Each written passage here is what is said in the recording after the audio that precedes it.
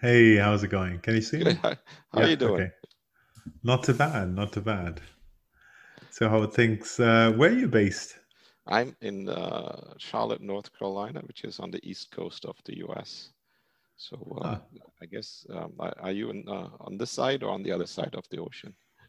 I'm I'm on the other side of the ocean. I'm in Belgium. Yeah. Okay, well, look at that. So a few hours difference. So for you, it's probably off afternoon. Then Yeah, it's 15:32 now, so yeah, towards the eh, look at us. You're just getting started, right? Kind of. I was doing my morning meetings. We actually have team members in the Ukraine and in India, so I talk to them early in my morning time, and Mhm. as we slide through the day, I talk to the people here. Yeah, yeah. So and how does that work? Like, especially at this time, I'm sure it is perhaps the same ritual for you. Not much have perhaps changed for you in that case. We were virtual to begin with, so the we had office space before, which we just didn't have sufficient number of people in any location for us to justify it. So we actually had switched to a full virtual model before the crisis hit. So for us on a day-to-day work day basis, Mhm. not much changed. Obviously, our private lives completely were rearranged. But work-wise, we were early on trying to figure out how to keep people engaged, how to keep a meeting rhythm that didn't annoy people, but still keep communication channels going. Our tools were already doing the things that we were doing remotely. So, most of us being coders, it wasn't a big deal, to like, okay, pull somebody's code, comment on it, make the deployments happen, jump on a quick conference. All these things were already happening for us. I think the rest of the working world discovered in a shocking way that work is possible when you're not in a given location. Um, Yeah. there are other facets, of course. I think the where we struggle and everybody else is struggling is basically how do you keep a team cohesiveness going? How do you keep people motivated when they don't see and socialize with each other all the time? How do you break barriers when you bring new people on board or have big changes that require that you also have the human connection? These are things that I think businesses now have paying more attention to. And I think this is going to be the new reality going forward. Even when people overcome the COVID crisis, I think they now have an idea that work is possible in new ways. And we see the impact here, at least. But and I don't want to just rant on if that's not really part of the topic. But Yeah, yeah. No, go we, ahead. we see things. I just read this morning about rental prices in Manhattan, one of the densest populated areas in the US, dropping because people are moving out. They're like, why am I supposed to be here suffering through all the pain and the expense when I can live, let's say, out in the country without any of the stress and headaches? And people are moving out. They're realizing work and the work paradigm doesn't have to direct their private life. And so the other, where people were congregating in the cities and depending on, that was where the opportunity was, right? So, if you're looking at the development historically, cities were the economic engine of many of a region. And that's why people would, stream towards them. The what qualifies as work, the definition of work and what you're doing allows you to go reverse now. You can go into a rural community and still be an effective quote unquote contributor to the organization you're participating in without suffering the physical density if you don't like it. Right. And indeed, like that's been the trend here as well. I suppose, most likely most of the companies that like you said, perhaps are in a shock, like who are used to meeting clients in the office space, and I still feel like we miss out that human to human interaction, Mhm. sitting close by and fighting with each other, right? So it's just brainstorming about new challenges and trying to trying to prove a point, perhaps. Right. Yeah, you have frenemies and enemies that you keep need to keep track of. Yeah, I miss those moments as well. But like I said, it's completely possible to just stay home and do your things and still make a difference. So this is where we are at. Um, let's maybe begin your own journey. Okay. Why an entrepreneur? Like Oh why boy. you? Yeah, and I want to go really deep. Act like you want to go way back, Deep way and back. wide. So Sure. why entrepreneurship, right? Oh boy. I've been an entrepreneur a long time, I solidly belong into the group of unemployables because I'm too frank for my own good, Yeah. and I understand that. I've actually worked with a lot of large enterprises throughout my journey, and I think it started early on when I had a stint in let's say, software research of a large company, and I hated every moment of it because we were producing such great stuff and convincing a hierarchy of whatever 40,000 people company that what you're doing is innovative and cool is basically fighting against like the snowstorm or something. It just wouldn't work. I said I can never do this again. And so I went back to school, got a graduate degree, and I said, what I need to do is do my own thing in tech. And my graduate degree was actually in international business, and my school advisor, the person that's supposed to help me find a job after graduation, his advice was like, you spend all this quality time, you getting this education, you should work for a big company. I said, that's exactly what I don't want to do. So I have this idea, working in technology, and at the time that wasn't really hot. Technology to people in business was data center operations. That was as technology as it got. Right? Yeah. So and I said, that's not really what I'm thinking about. I'm thinking about, creating things that makes people, do things faster, operate better, basically surrounding themselves with things that make their lives better. Anyway, the advisor's words were, you're going to look for a job in 6 months. That's stupid. Don't do it. So me and my roommate at the time, we were like, no, we're going to do things on our own, even it's not technology related. So we really started creating our small business at the time as a purchasing aggregator for doctors' offices. We found I think a gap in the market and said the way this process works is inefficient. So we developed a solution for it. And so that's how we started our first business at the time. And, I don't want to necessarily go on the first one. Obviously, every iteration you'll learn. And I think 8 iterations later, I'm at Scooby. But in between, I did probably wholesale, I did consulting, I did software products, I did financial services. And every time I basically started from scratch with nothing, but an idea that was worth about as much as money I had in my pocket and the coffee I could buy, and trying to make something out of it, because that's how I tick. I like to create. So this driven to create kind of motivation is what always makes me tick or makes me get out of the bed. So what can I do today that's different, innovative, or it doesn't have, it just makes somebody's life easier. Somebody told me a problem yesterday. I said, how could I solve this? And that's just that mindset always going on. How can I productize it? How can I build services around it that could help the person or persons or businesses doing that? So that's how I was been doing it. And early on it was called small business. It was not called entrepreneurship.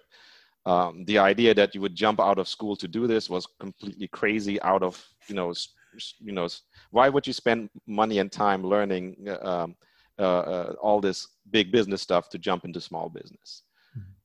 It was not understood. I think that if you compare environments in favor of entrepreneurship today versus, I think when I might date myself, going to college about 30 years ago. Right? Wow. So Yeah. they are very different, vastly different. The understanding of that a small business can make a difference and can produce valuable products, can actually help the community was not a given. People were doubting that. The only people that could produce solutions in their minds were big businesses with a lot of capital. That's the only way we could impact change. I'm not saying it's wrong, but I think we've also proven that other forms are possible.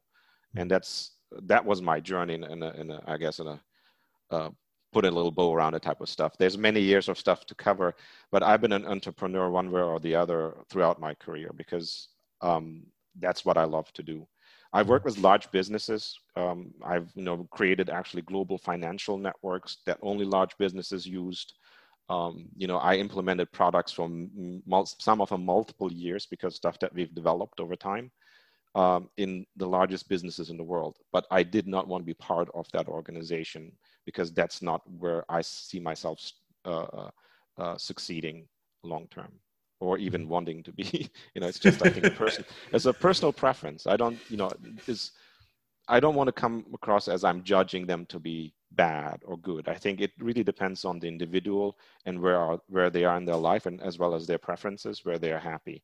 And they're, very dear friends that are very happy working for large banks or large banks that I know personally. And, I am the other way. It's true.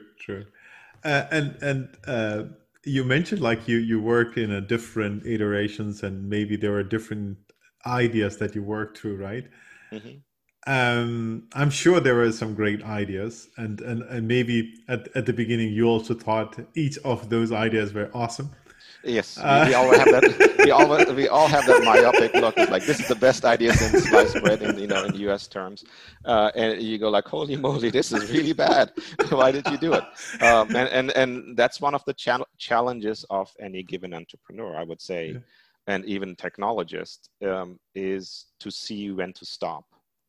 Even if you marginally succeeding, maybe you're better off not continuing, and that evaluation is one of the hardest to make. And I have my difficulty with it. I've seen other people struggling with it. When do you say this was really a truly horrible idea, and you need to do something else with your time? Mm-hmm. So when do you want to say, okay, this is it? Like, when do you draw a line?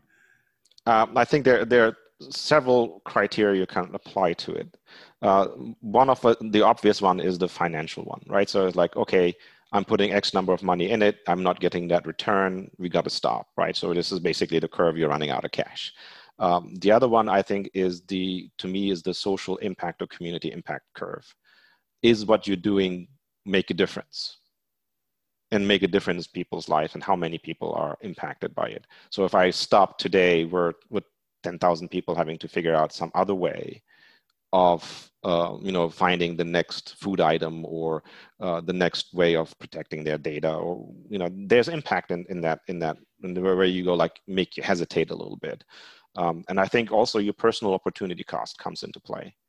Mm-hmm. If I'm working on this idea, but I have this other super idea that I can't work on because it's not possible at the same time, that I'm giving up. So I think it's very kind of like a triangle. You have to align that little dot to fit right into your decision matrix. And that's why it's so difficult. If it were easy, like, hey, and this is some of the, I guess, the lore out there, the legend that you turn stuff around in, let's say, 90 days, and boom, your startup is great, and you're the next unicorn, or you need to jump off.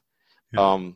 I've seen that with friends that I have that are in the Silicon Valley area, where you jump from one startup to another. Basically, you give it 3 months, you give it 4 months, and if they don't have sufficient traction in that period, they suck. And then and then we have to leave. Yeah. That's really not how it works. That's not my experience, and maybe I'm not experienced enough, who knows. But I know that many ideas require multiple iterations, multiple repositions, and it will take probably a lot more than 90 days or mm-hmm. I think many of them, in order to come to a better decision, will require 18 to 24 months. I think that gives you a better handle on it. Some may even take longer. Some hardware concepts will require a lot of time and effort for you to make a decision. They may go into 36 months, may go into 5 years. So this is why I'm saying this is one of the hardest decisions you can come up with, or trying to quantify in a way where you can say, that's the point I'm going to stop. It is not as clear. I think you may wake up one day and say, okay, that's it. Or you may set yourself your own goal. If nothing happens in this fashion, I'm going to stop doing this.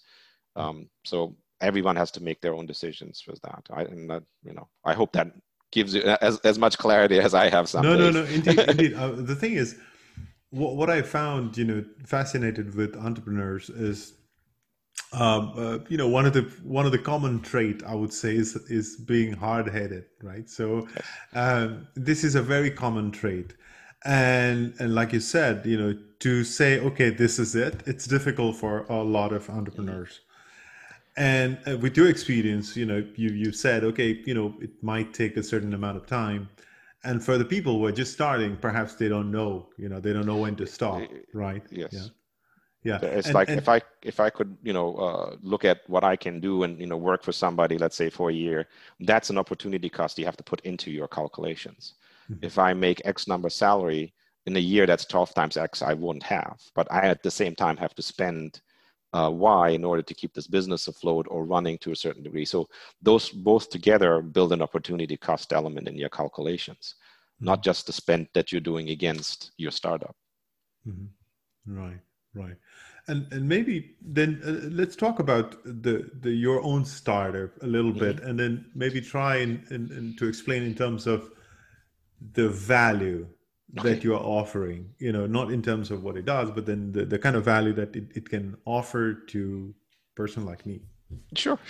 So I founded Scooby, I would say about 3.5 years ago, kind of on the sideline, because it was an idea, right? So the idea is to look at how I, as an end user, can impact the dissemination of my data and the control of it once I'd given it to somebody else.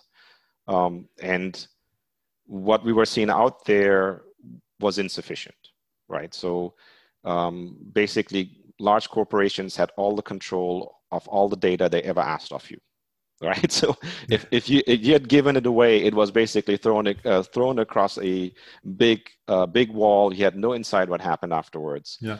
And that led to a lot of surprise discoveries, I think, as people moved along.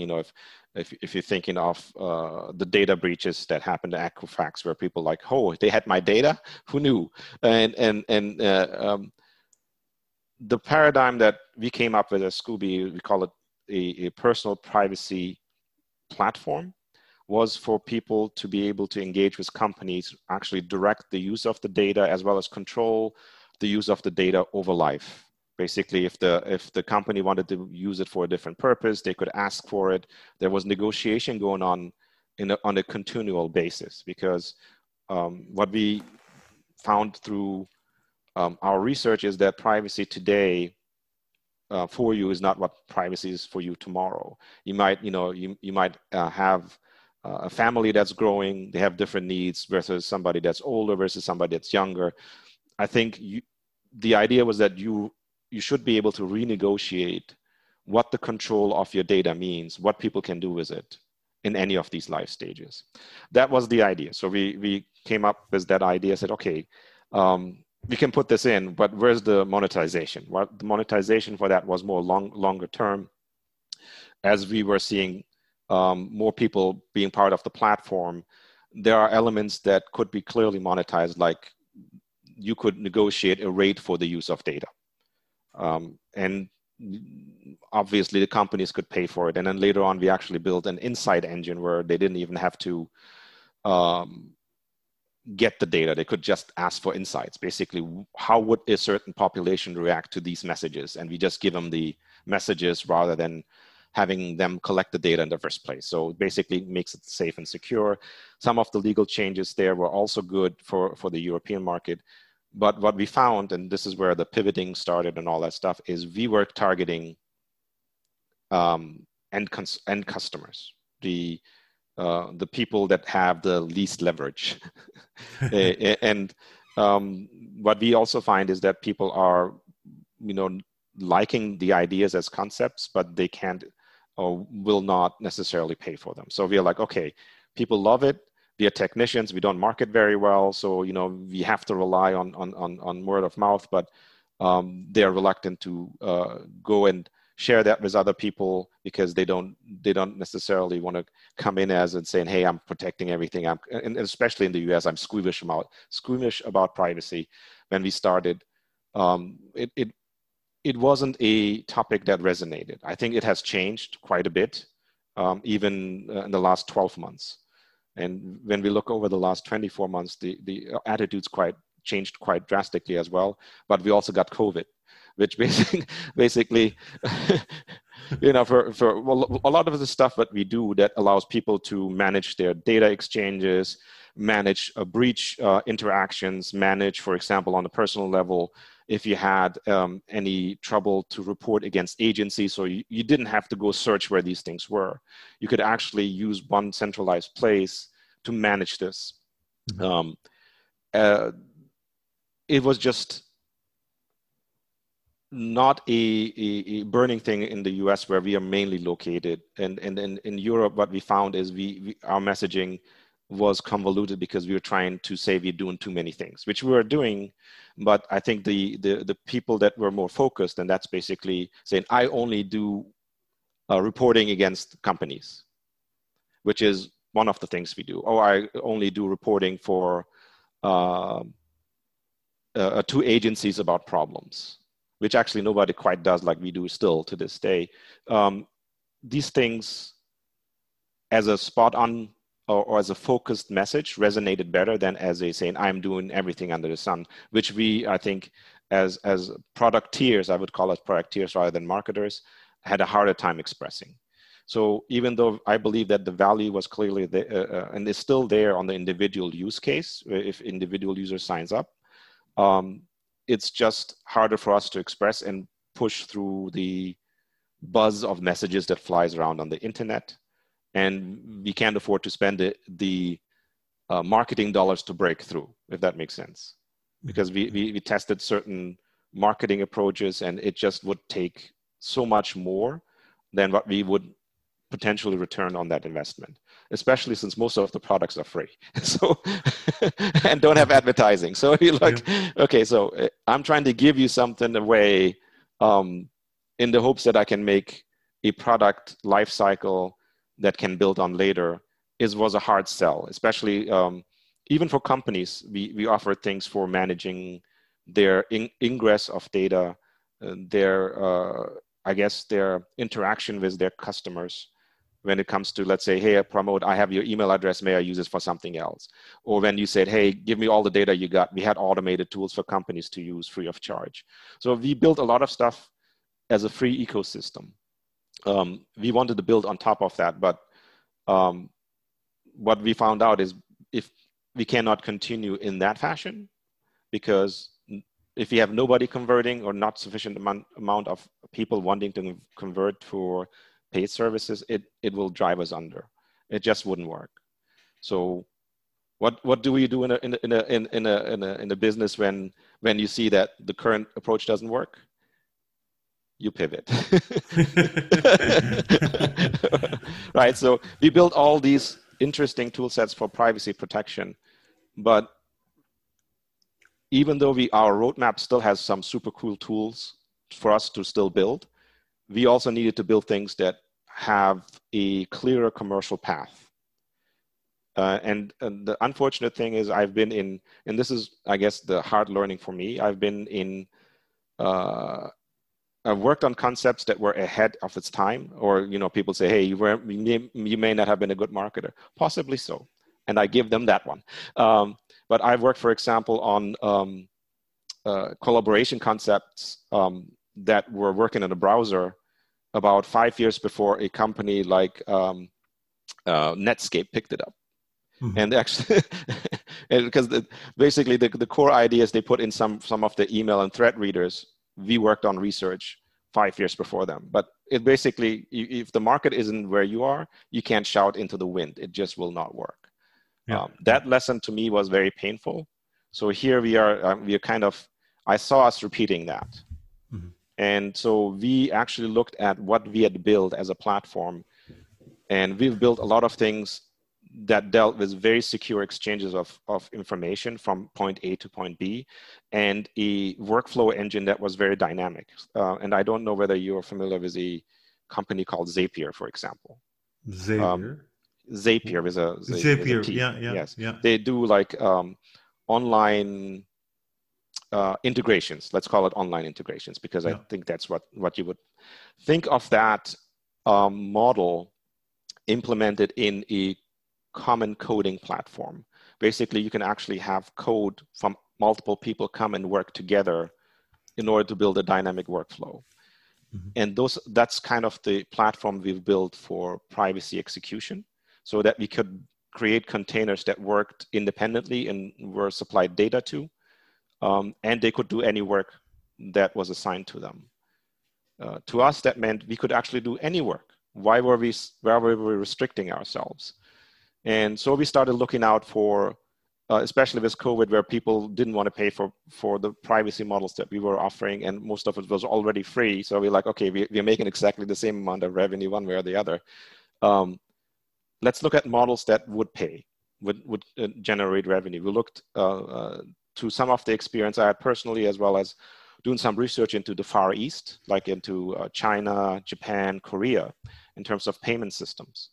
And what we found is that they actually bypassed the card payment stage of development. They went from straight cash to straight digital. And how did they achieve that? And what are the things that are working? What are the things that don't work? What are things that are difficult to do here? And we took those lessons and built payment systems that used, I guess, the learnings from the Far East with the convenience of needed for Europeans and Americans. And that is where I think the pivot happened. And we started that right when, like after the first few weeks of COVID, when we could not see our model continuing in the way it was we were initially planning.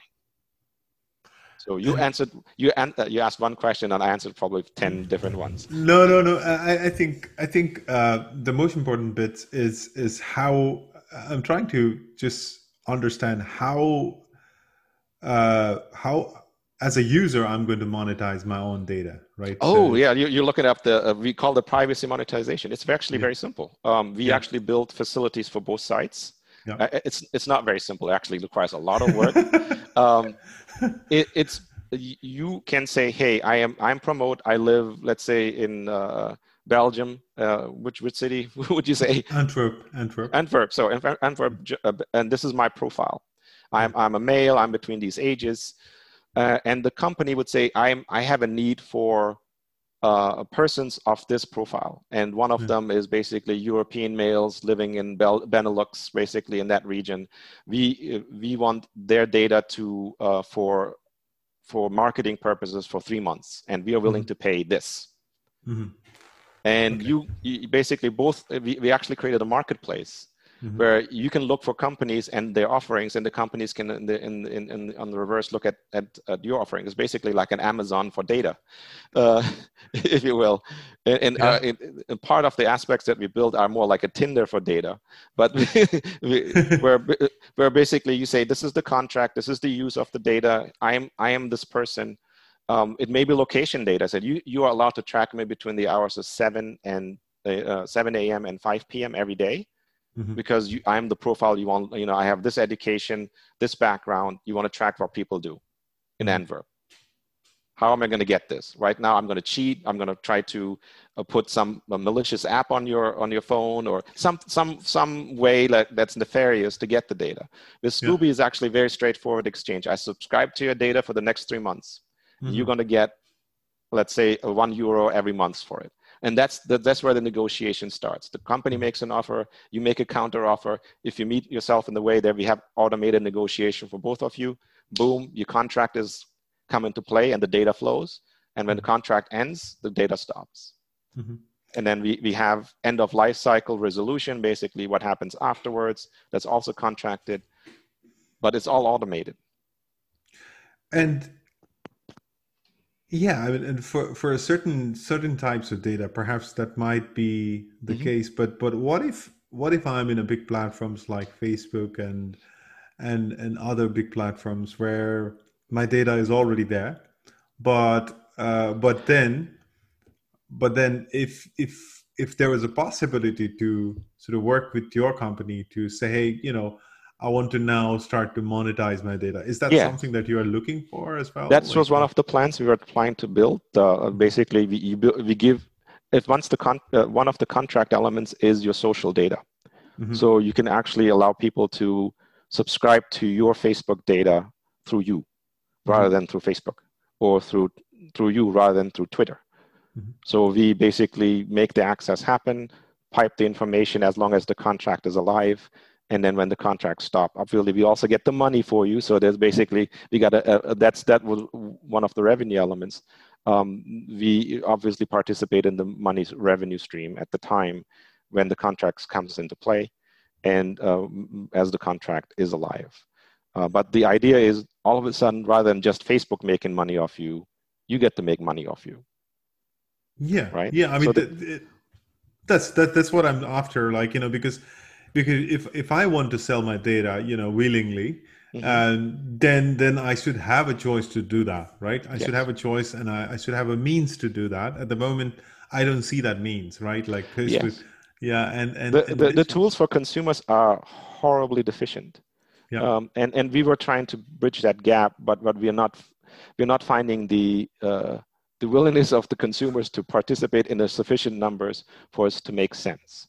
yeah, The marketing efforts required to get and break into consumer attention span are incredible. mhm, So we have to survive, grow, and go back to privacy. Right now, mhm, our focus is more on the payment elements, and our sales are more for a business-to-business type arrangements. But we haven't given up, and the notion and the vision of the companies to be a fair arbiter between um, companies and individuals is still there, right? We founded it with that vision, said this is a gap. There is a power differential that's too big, and mhm. so we can't have proper negotiation. What if we kind of try to make it an even ground for a proper negotiation that will work both ways? Fair use versus fair pay, right? Yeah, yeah.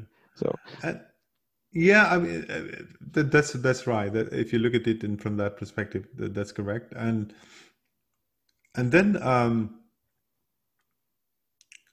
as you said, like at the moment, like you have a certain stream that you're looking at more on the payment mhm. payment model. And what do you think about um, the scalability at the moment? What kind of challenges that you can think of as far as being scaled at uh, into enterprises and so forth? Okay, so the good news is the scalability concerns that I have are less technical Mhm. because I have had the misfortune of building different global systems because we were selling like or we are creating things to be sold to enterprises in different countries many Why, I times. want to interrupt. Why do you say misfortune to create something?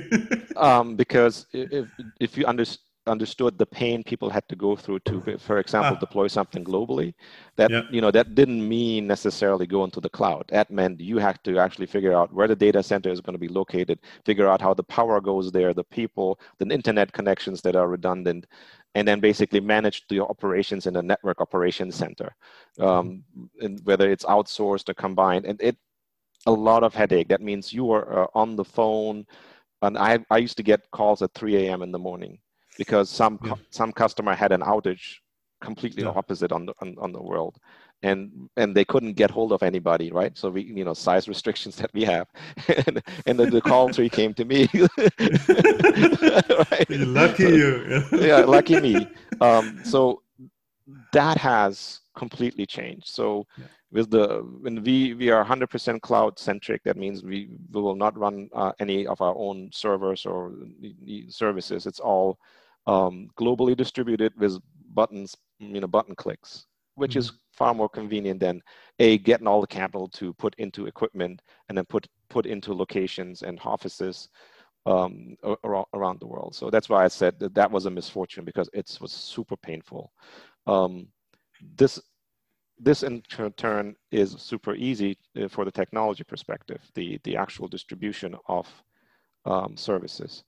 We chose a completely serverless paradigm, which means nothing runs until a actual request is made by the customer. You know, the old paradigm that, and I don't know how technical your background is. I hope technical enough to understand, to understand that people used to stand up servers, and certain software ran on this server and another software on this server, and they communicated. This is no longer the case in the application models that we built. We built highly decentralized models that have super small microservices that fire up like all across the board when they are needed, and they can scale in milliseconds. So that's why I'm saying that if going from 1 to 1 million is really milliseconds delay, rather than it used to be, oh God, I got to spin up more servers. That model still works. I got to spin up 20, 30, 40, 50 servers. There's minutes of delay in that even today. But if you're talking serverless models, they can respond very quickly. But the application models that follow, that we have to build on top on how to manage a process through all their interaction points, are far more complex. And they don't follow what you learned in school or that were so centric or based on a given location of compute. We don't know where this thing is going to fire off. It doesn't matter. Our servers don't have to have names because we don't have them. They are compute instances that are virtually created and destroyed as processes run. How do you track users through it? What are sessions? What are files? Even what is time are questions to be answered sufficiently in order for that to work as a coherent application. But once you work that out, it's pretty beautiful to watch. You go like, wow, look at that. and the way we did is fairly secure, actually incredibly secure. We can pipe transactions through our network that we have no insight about what they are. But we can still tell you it's successful. So that's where the privacy piping and the modeling and the computation models that we built around are, to me as a technologist, are super exciting. Because I can compute something for you, which I have no idea what's in there, but I can still make the computation happen and then give it back to you as a result. Yeah. And coming back to the topic of the privacy, and if you look at your client base now, or I don't know which stage you're at as far as, the different types of clients that it is more applicable to your service offering, which particular sector do you think is going to leverage more at the moment as far as B2B clients are concerned? When you say leverage, do you mean like using our platform, or you mean using like your platform? Yeah, okay. yeah. We are seeing more interest in the retail side, because I think they're looking for innovative solutions, and in the hospitality side as well. Those are the two sectors that I can say have more clear defined needs that match up with what we can offer. And so that business to business value proposition is easier to make. Does that make sense? Yeah. Because then you have a strong bulk of let's say user base, right? So you're targeting a retail. It means like all the users that are associated with that particular retailer is coming to you directly. Yeah. Yes more and or less. no. Yes, Yeah, yes no? and no. Okay. The reason I say yes and no, because the way the model works is we are completely white labeled. You wouldn't know you're using us. Okay. So we don't get direct exposure as we wish. That's basically the next stage where we say, hey, why don't we get some elements of our brand to help you show people that you are caring about their privacy and so forth. But we are really looking at models that offer high convenience to retailers, where people, if you think about, this is the interesting part. Let's start with the retail problem. The retail as we know it today has been invented in the Industrial Revolution and follows the factory model. Right?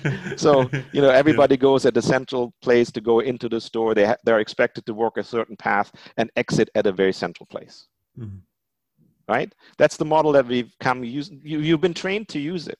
It's not like automatic. There's some training going on for customers to understand how to operate in that model. If you put somebody, let's say, from 500 years ago into a store today, what would they be able to do? Right? So it's just because that No. was before factories. Yeah. So that model worked until it didn't, which I think COVID taught a lot of people that retail can also be a safety concern. And a lot of people have shifted their behavior quite heavily now to online buying, right? People trying to, but it doesn't mean all retail is equally impacted. From the research and from the information that we have, certain retail operations like groceries, still okay. People have to go get food.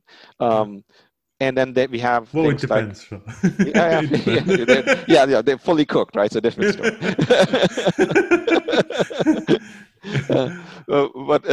We have also the hardware stores where people they're trying to fill time. They're trying to discover things to do around their home. They engage in projects. So those elements or those sectors of retail doing okay comparatively. Everybody else is struggling for a new business model.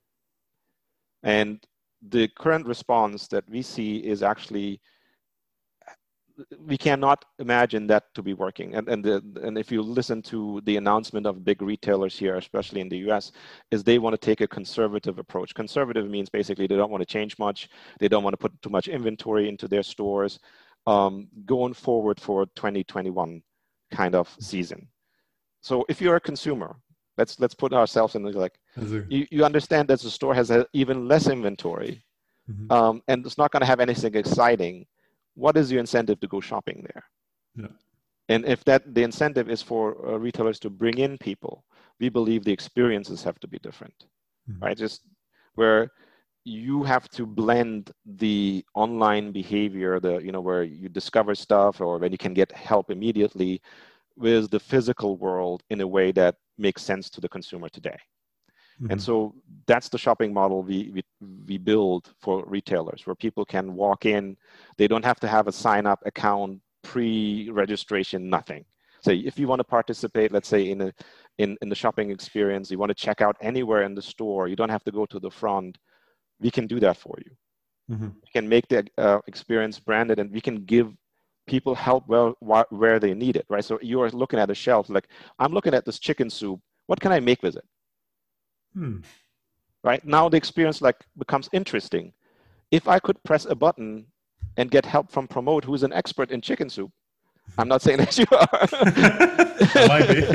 Right? So Promote, chicken soup expert, and Promote's like, yeah, that's the best chicken soup. Why don't you look at adding this and this ingredient to your basket while you're right at the store? I can see it's there. Let me give you directions where in the store it is. You pick it up. You just check out where you are. You walk out through an exit check where if you ever had a Costco experience, which is or a BJ's experience, which is in the US, I guess larger quantity sellers, where you basically go through an exit check. They check your receipt. Assume that we have an electronic version of that that's actually smarter. We will actually tell you what stuff to look at and which stuff to avoid, and how to get people through and exit your store without any interruptions, or with a lot faster pace, so you can turn more transactions with the same number of employees. The experience changes quite drastically. Now I want to go into the store and explore whether I can match this clothes with something else. What other colors can I pick with this? Let me ask as I'm shopping. People like that social element. They hate the factory element.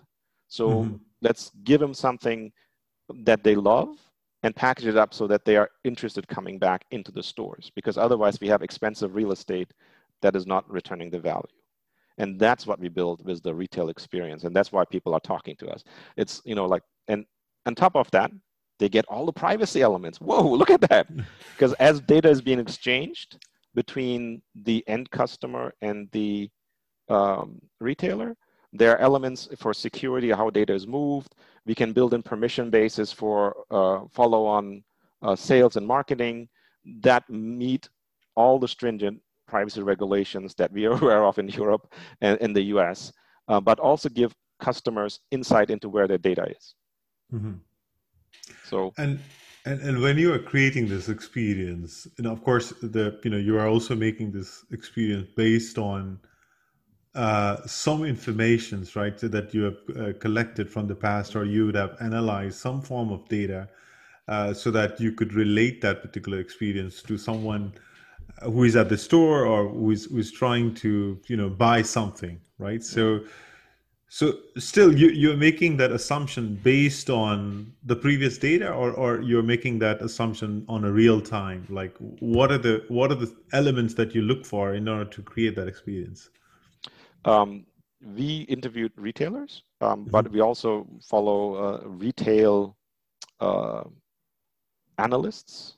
And actually I'm getting weekly download for, here's the numbers, here's the expectations, here's what all these people have said about their operational decisions that are public and going into the future. So given that mix of stuff, it's not one source that gives us the information. In our system, we really don't track people in particular. We will tell you how many transactions you're running. Obviously, you know that as well. And the data that is required to be there in order for you to run the transaction is there, is the data that has to be there for the business. It's part of it. It's not the whole thing. But we are clearly seeing that people are looking for a different experience. We're clearly seeing that they're looking, I call it for the 3 S's, which is security, safety, and simplicity as part of the purchase.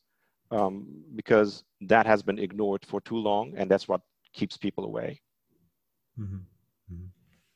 Right, because I was thinking, there must be somewhere, you need to fetch data, right? So you're making the smart system. In order to make smart system, you need some kind of data to make it smart. Otherwise, it would just be a system, right? So yes, I mean the data is available to as you're interacting, because that's part of the model, and it's been disclosed up front. And when you walk into the store and you put something in your cart, that data is available to the retailer, right? Like any online retailer has cart abandonment. Similar things, we have cart abandonment. People have put stuff in their virtual cart, but they didn't check out. What happened? They paid up front. Why? Right? So they may only do cash, right? So or they wanted to check out stuff or test it out, and that's what's that. Yeah. Okay, and you said, like, you have people working for you from Ukraine and also from India. Yes.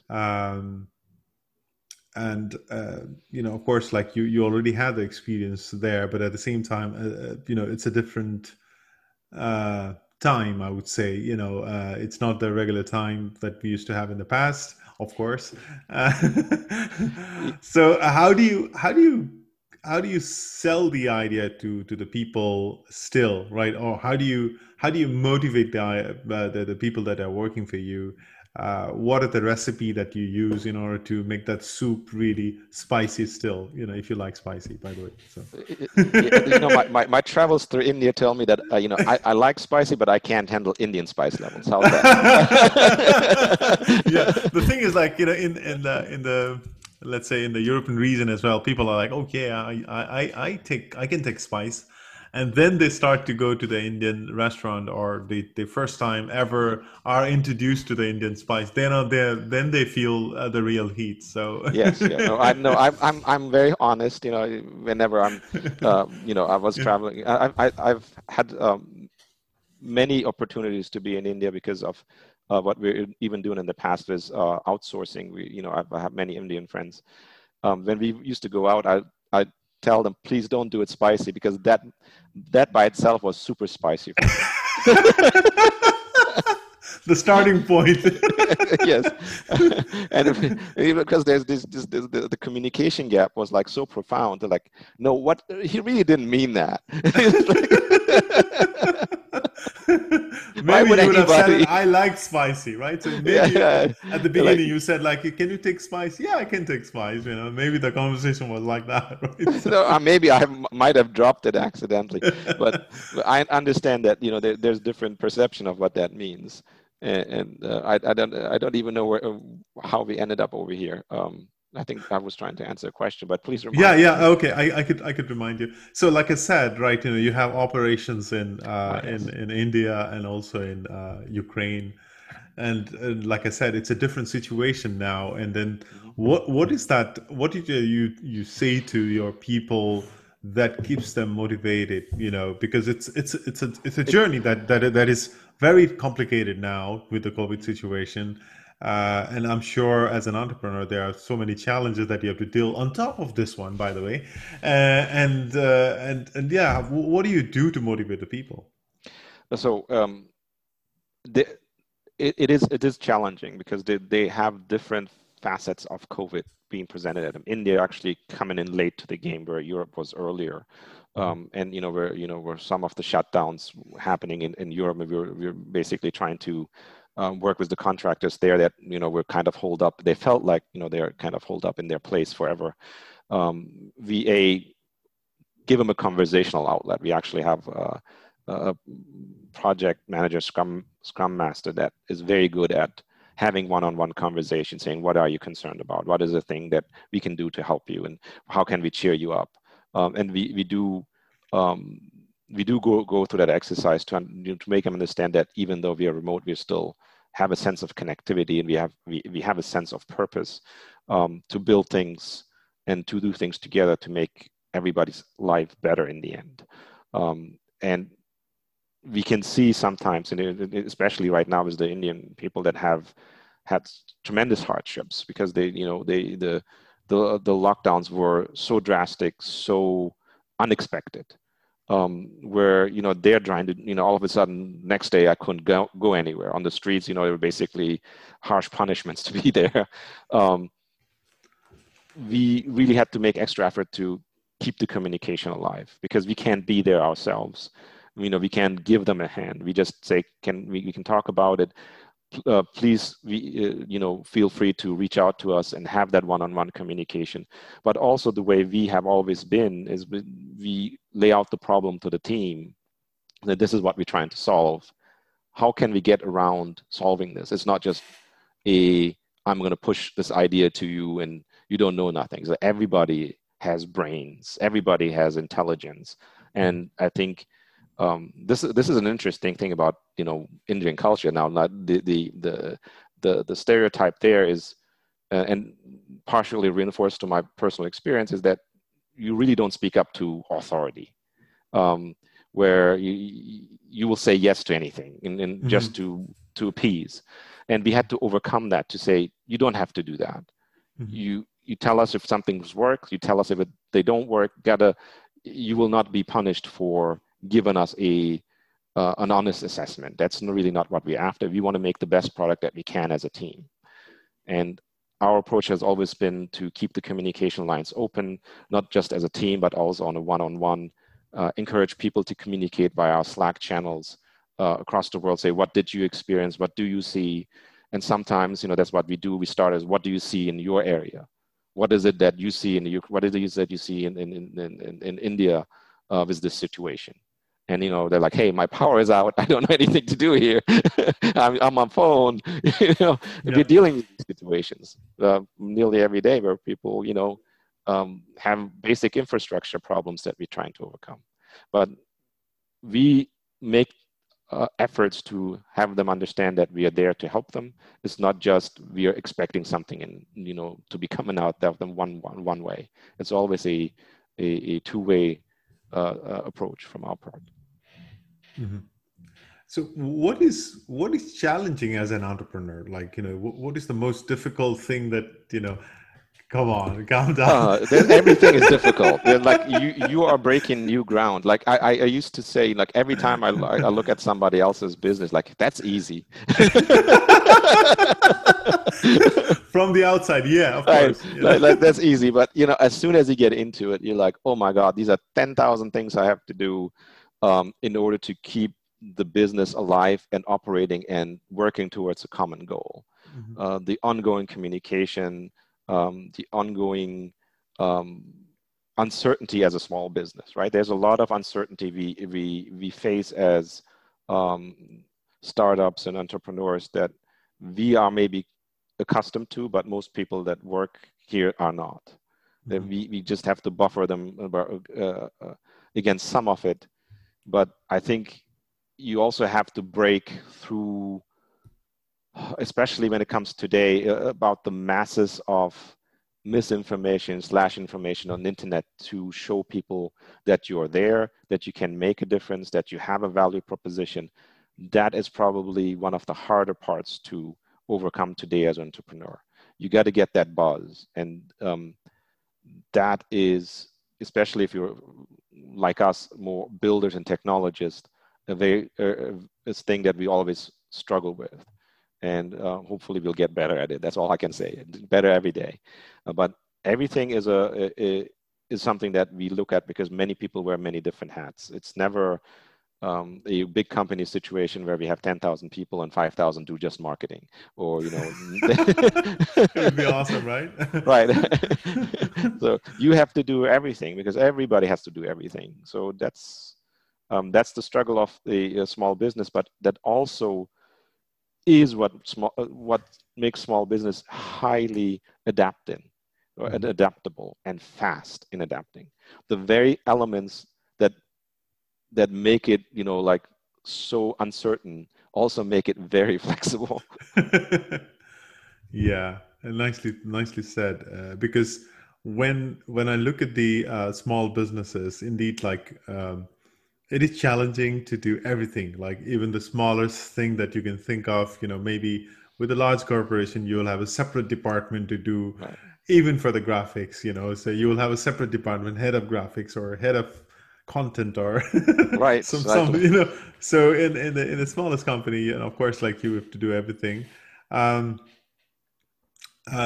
and when you look at your own workforce at the moment, right? If you think about, you know, of course, like you already work in a very diverse sort of, you know, team from Ukraine to India and perhaps from the US as well. Mhm. So, what sort of what's your role at diversity in the office space or in the workspace plays in order to create a solution that you're creating?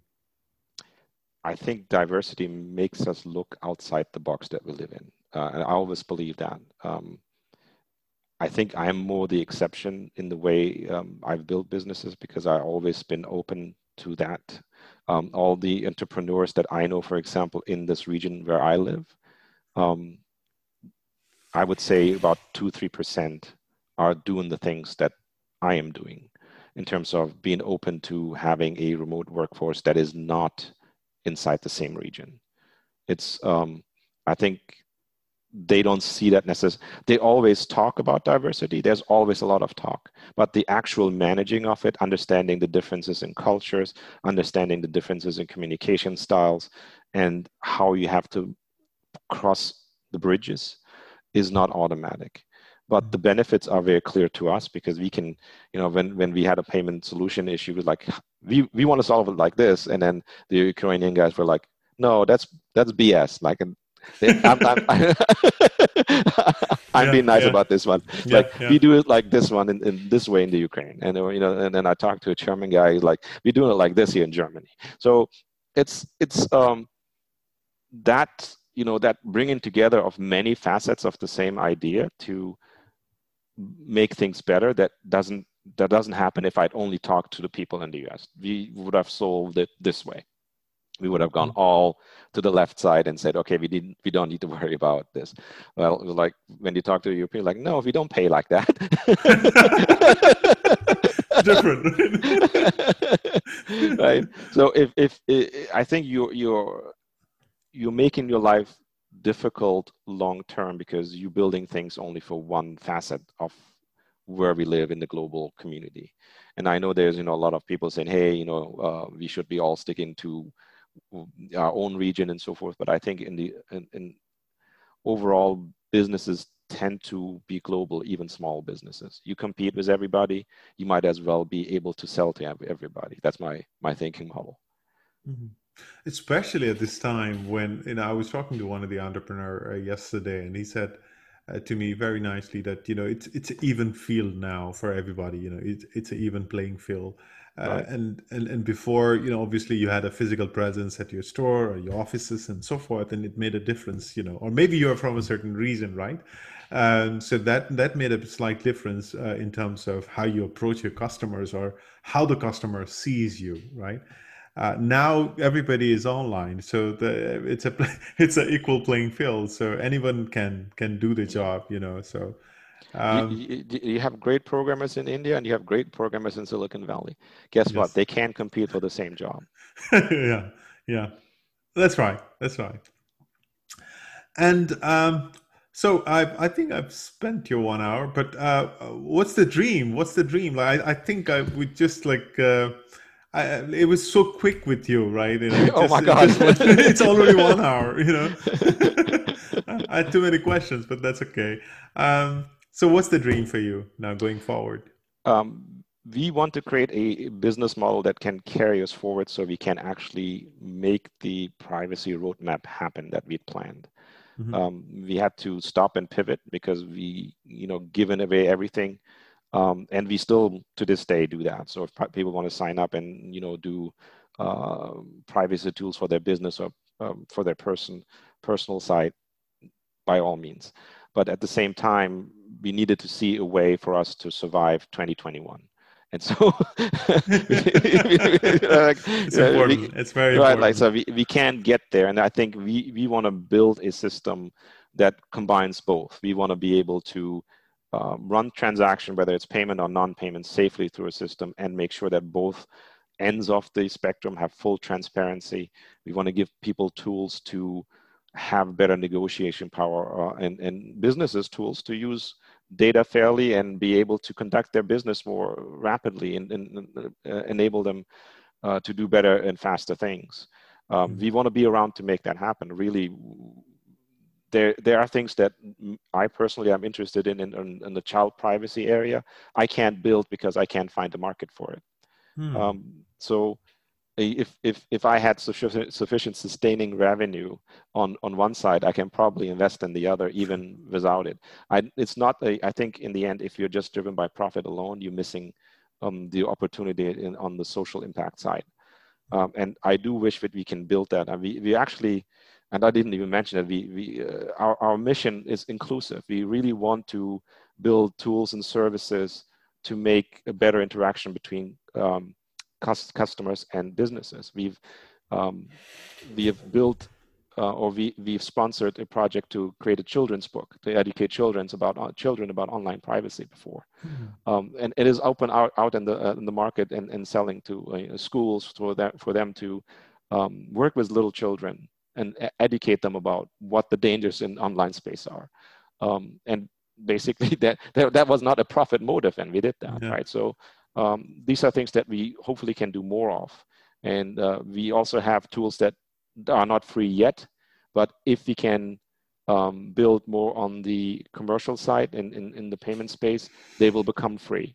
And that's, for example, a goal for our fundraising tools, where, like nonprofits that require money have very, I don't want to call them poor tools, but tools that are either overblown or not insufficient. So there's that middle space where the tooling is poor, where we have actually things that we want to make available.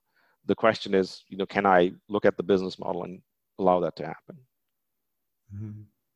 So our dream is to make it a better place. It kind of seems overstated, too idealistic. Like why?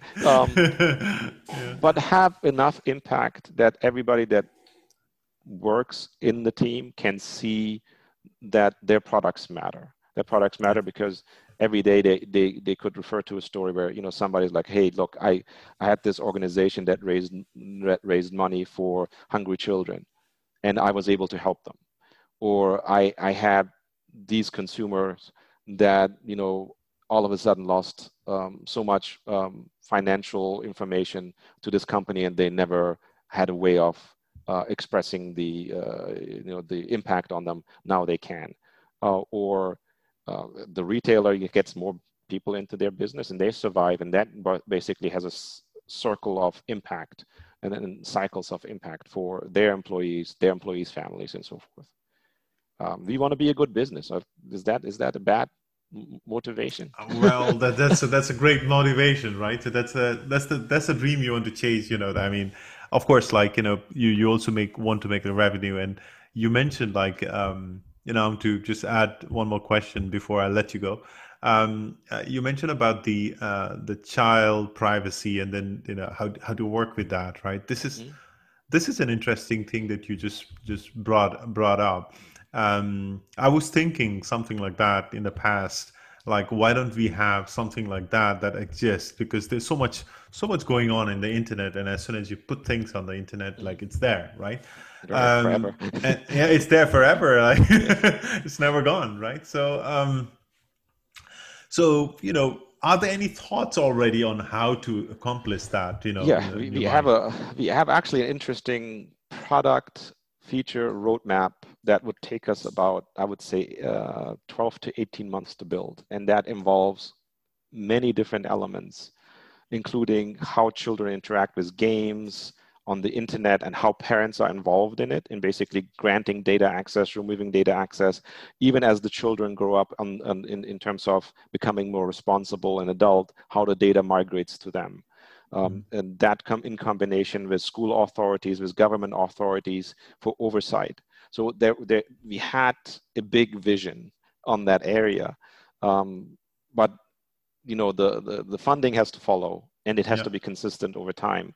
We believe everybody has to participate. I think parents just leaving stuff for the children on the desk, and it's just going to be an insufficient way for you to safeguard children's privacy.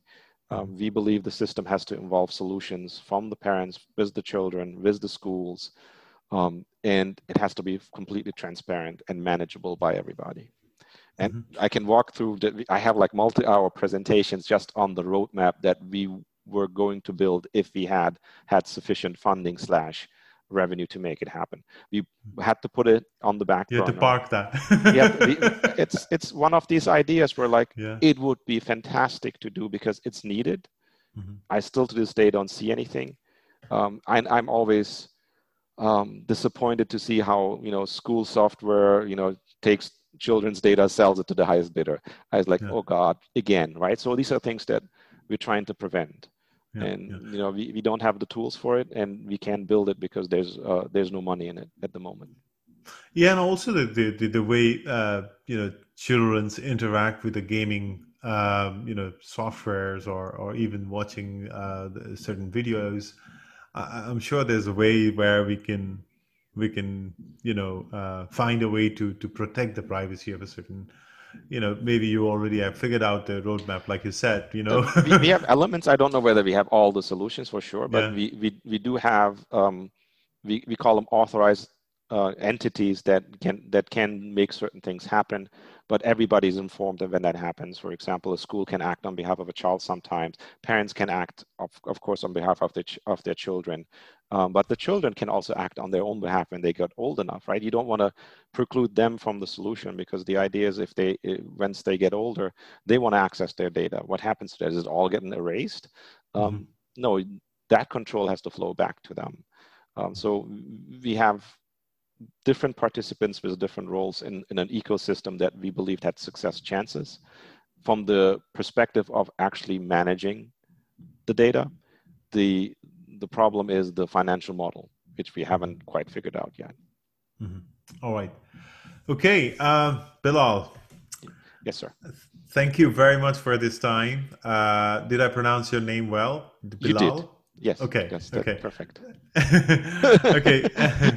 I try my best to pronounce the way it should be. In the European region, people are quite sensitive about their names. I've heard it in many different iterations and variations. So as long as you look in my directions when you say it, I know it's me.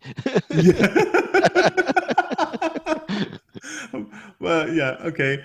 Thank you so much once again, and I really hope that your company would get a lot of success. I'm sure the challenges are there. I'm Mhm. aware of the challenges, and that's evident. But nevertheless, I'm hopeful that in the 6 months to a year, like we will see each other on the other side of the COVID.